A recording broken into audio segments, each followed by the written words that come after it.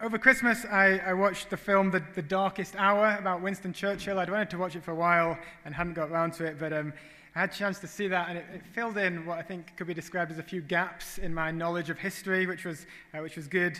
And one of the key things it kind of focused in on, one of the big kind of themes of it, was the Dunkirk evacuation of 1940. Over 250,000 Allied soldiers rescued from the beaches of France. Incredible event. There's another film about it last year Christopher Nolan made, as imaginatively titled Dunkirk, that you might have seen that. But this incredible event, this incredible rescue that changed the course right from the beginning, changed the kind of the course of the Second World War, and probably it'd be fair to say changed the course of history. And it's this rescue which, because of that significance, it's still spoken about, it's still remembered in books, it's still put down in great films like this, because it was an incredible event, and it's an event to be remembered. And this morning, we're looking at an incredible rescue again, but even further back in history, another history-defining moment.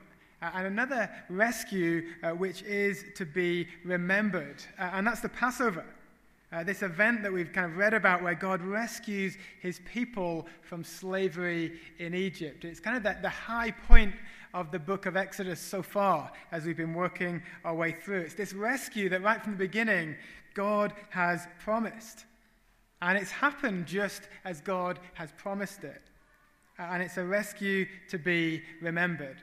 And so those are the two kind of headlines, I suppose, I want to look at this under this morning, the idea of rescue and the idea of remembering. And we're going to do that working our way through chapters 11 and 12, so it'll be worth having those open in front of you if you have your Bibles. So number one, a rescue. This is the result of this kind of 10th and greatest plague is, as we've just read, as we've just said, that the Israelites are finally freed from Egypt. They don't have to kind of sneak out. They're actually kind of sent out with kind of gold and gifts from the people. They're sent out of slavery. It's this God's great victory over Pharaoh, over Egypt. It is this great rescue that is kind of right at the heart of the book of Exodus. Let me give you a quick recap. You might remember last week we looked at this kind of battle, really a pretty one-sided contest that we saw between God and Pharaoh in the first 9 plagues. I remember this word plagues could be described as blows or strikes. 3 rounds of 3 blows which brought Egypt to its knees, which, as God himself said, were acts of judgment. Judgment on Egypt, judgment on Pharaoh who'd enslaved God's people. And this 10th plague, this final strike, really this knockout blow is clearly the most severe yet. We just heard as it was read, it affects everyone from Pharaoh at the very top to the servant girl at the very bottom, even the livestock out in the field. It is the death of the firstborn son. Chapter 12, verse 30, there was not a house where someone was not dead. And as we begin this, I want us to start, perhaps that makes you think, this is awful. This is kind of barbaric. How could God do something like that? And before we kind of dive in and look in a bit more detail, I want to remember again, we talked about this last week, this idea of judgment. Certainly such a strong judgment, it can make us feel kind of uncomfortable. Remember what we said last week, that actually for justice to be done, there needs to be judgment on wickedness. Let me again take you back to Exodus chapter 4, where God says this to Pharaoh, Israel is my firstborn son, and I say to you, let my son go, that he may serve me. If you refuse to let him go, behold, I will kill your firstborn son. And so this is shocking. And yet, right from the off, we see that this has been a battle for God's firstborn son. It's been a battle for the people of Israel, those who've been enslaved for generations, those who'd had their sons drowned in the Nile, those who God had promised such good things for, and yet who Pharaoh had oppressed and persecuted. And right from the off there, we see in those verses in chapter 4, and we've seen it countless times last week, that God has told Pharaoh what is required to avoid this judgment. But let my people go. Let my son go. And yet time and time again, Pharaoh has refused that. And so ultimately this judgment comes. So it's a judgment which is fair, which is pre-warned, which is appropriate to the situation. It doesn't stop it being a judgment which is kind of brutal and hard to read about. But it is this judgment that ultimately brings rescue to God's people, which finally breaks Pharaoh's resistance and sees God's people free. And so there's tons of stuff in this passage. We could talk about it for kind of weeks and weeks. We're not going to do that, don't worry. We're just kind of going through Exodus, looking at the big picture, trying to get the big ideas. And the big idea in this is really, how is this rescue of God's people achieved? And the answer is this, that it comes through blood. It's a rescue through blood. And so you might have kind of thought there's some strange bits as Charity was reading through there. There's this sort of command that the people are to take a lamb, and they're to kill the lamb, and they're to put the blood of the lamb on their doorposts and across the lintel of their door. It's kind of gruesome. I don't think you got vegetarians back then, which is fine, but it's all a bit kind of grim and messy, isn't it? And what's the result of that? Well, verse 23, for the Lord will pass through to strike the Egyptians, and when he sees the blood on the lintel and the two doorposts, the Lord will pass over the door and will not allow the destroyer to enter your house and strike you. And what happens is this, that the people are rescued by this blood of the Lamb on the doorposts. They're spared the judgment which comes, and instead they receive this great rescue. And I get, this kind of sounds a bit weird, doesn't it? It sounds like it's something a million miles away. It sounds completely bizarre.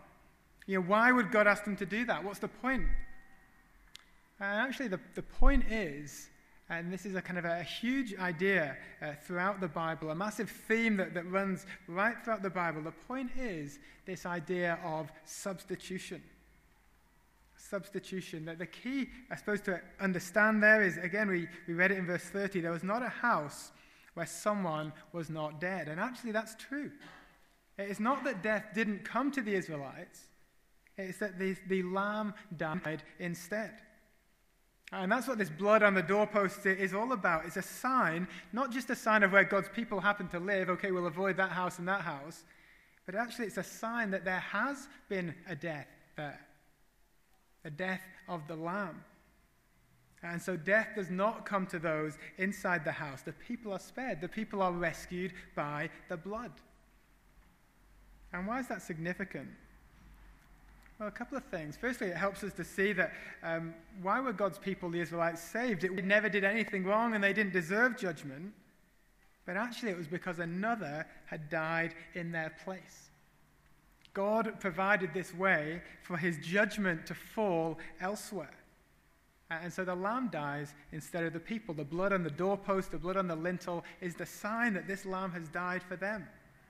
And this is huge in our understanding of the Bible. We said right from the beginning, why are we looking at the book of Exodus? Well, we're looking at it because it gives us, amongst other things, it gives us like a scale model of the gospel. And so we're not just looking at a piece of history. We're not just looking at something that happened a long time ago and is an interesting story, but we're looking at the pattern of how God rescues his people. The lesson from this section, what we see in this pattern, is that God rescues his people through the substitutionary death of a spotless lamb.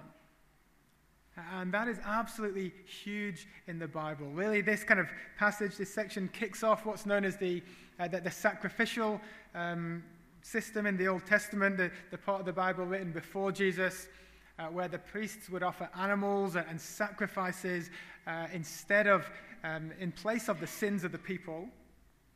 And yet even those were there ultimately to point forwards to the fulfillment of all of that. And we find that in the New Testament. We find that in the part of the Bible that once Jesus has arrived on the scene. Preparing for Jesus is a guy called John the Baptist.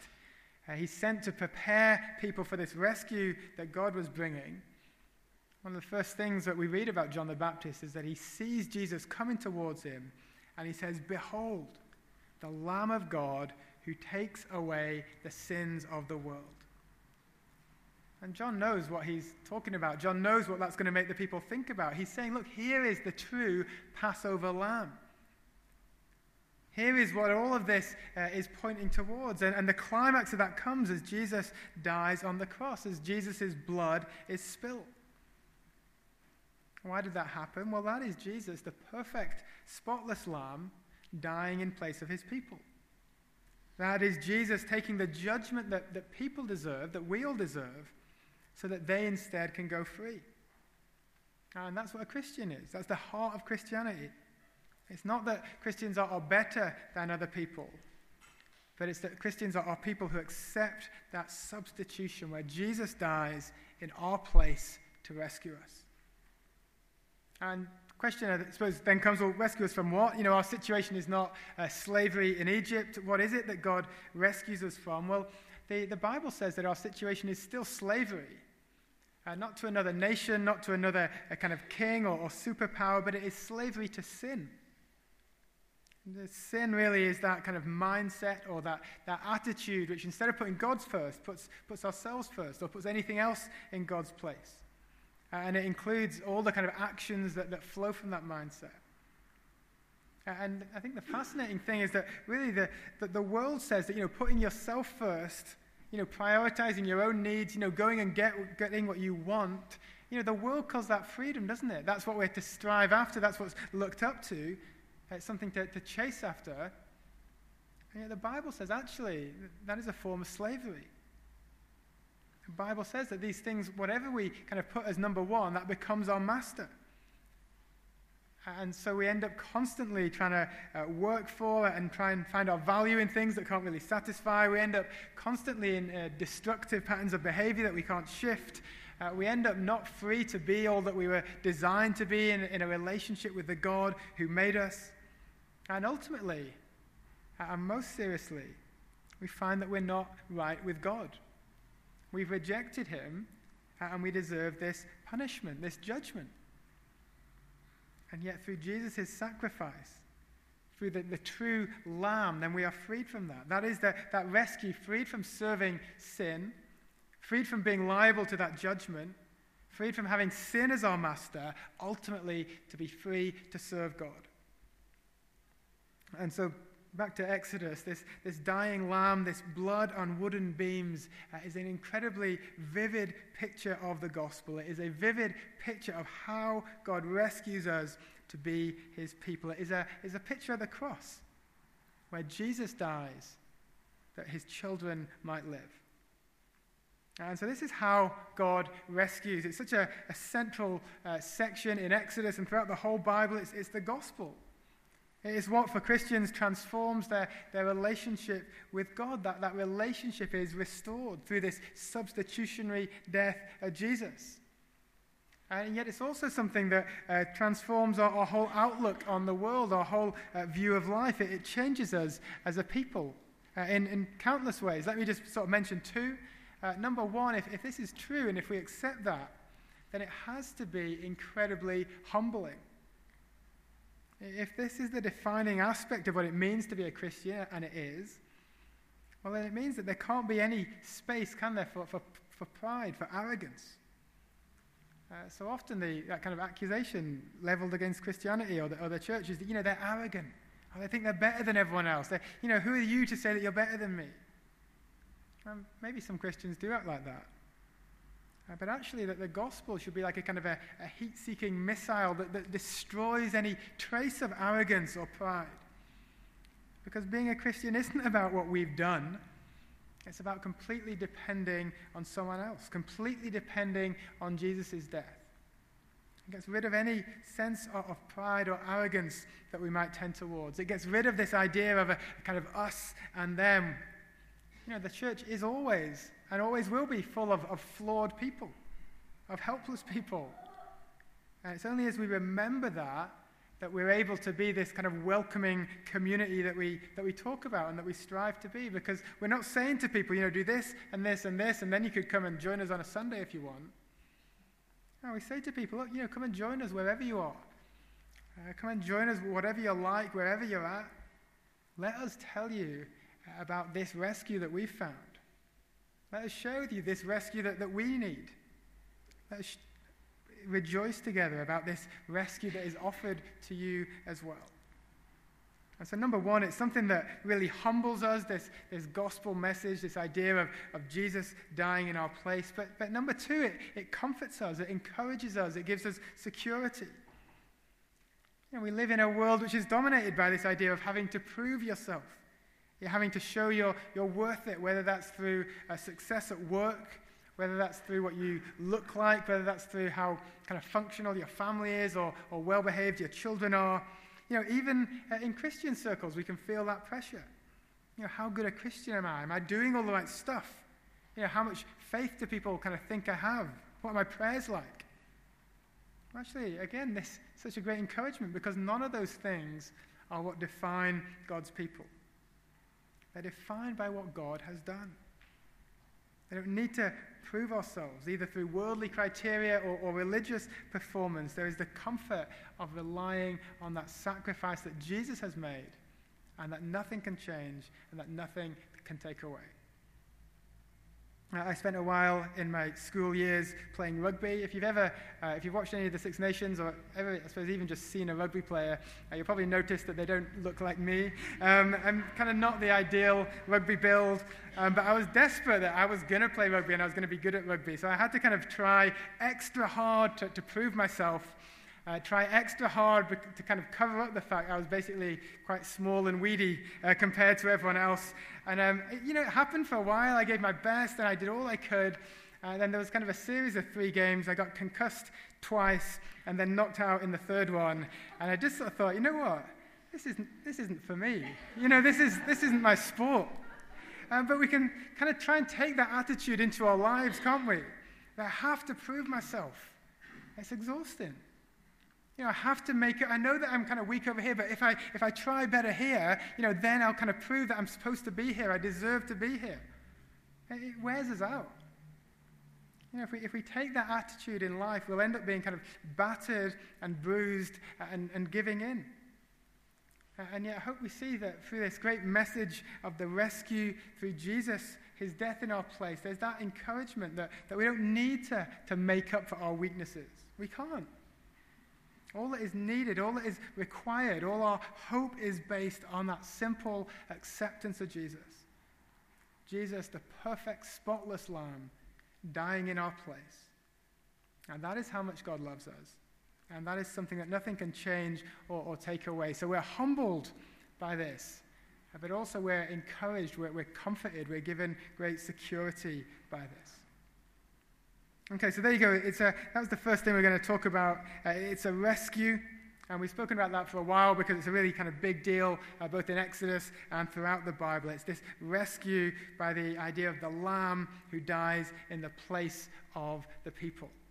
It's a huge theme running through the Bible, a huge theme we can kind of trace back to this point here. A really big deal in this passage.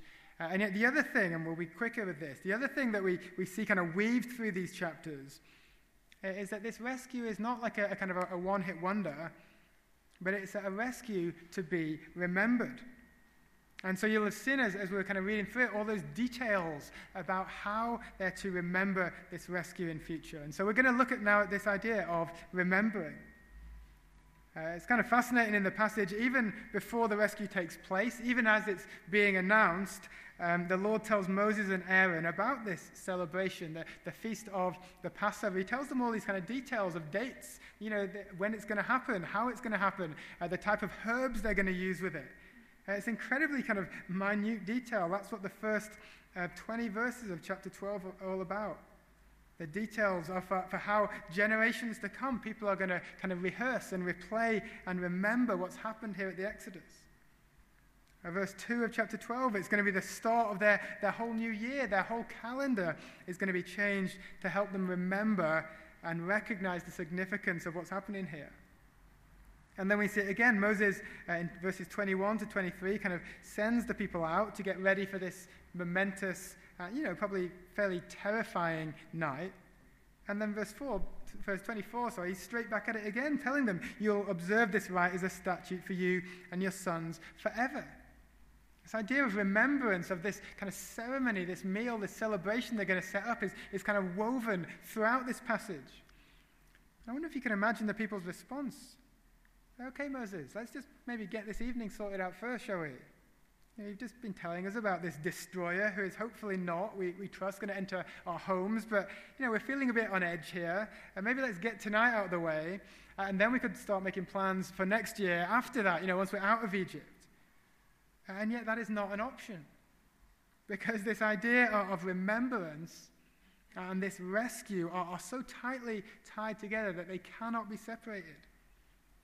And this rescue is so significant that it's what's going to define these people's future. And if they ever lose sight of that, if they ever forget to remember that, they're going to lose their whole identity. They're going to forget who they are as God's people. And so there's built in this visible, tangible, graphic way of ensuring that the people remember this feast that they'll celebrate. And again, this has got such incredible significance and relevance to us as a church. And so just as throughout the Old Testament, the people looked back to Exodus and celebrated what God had done for them through the Passover meal, well, so the church is to constantly look back to our great rescue. It's to look back to the cross, to remember and celebrate what God has done for us, to be constantly shaped by that truth. And that's really what we come to do each week at church. We have festivals kind of during the year, but ultimately that's what we do on a weekly basis.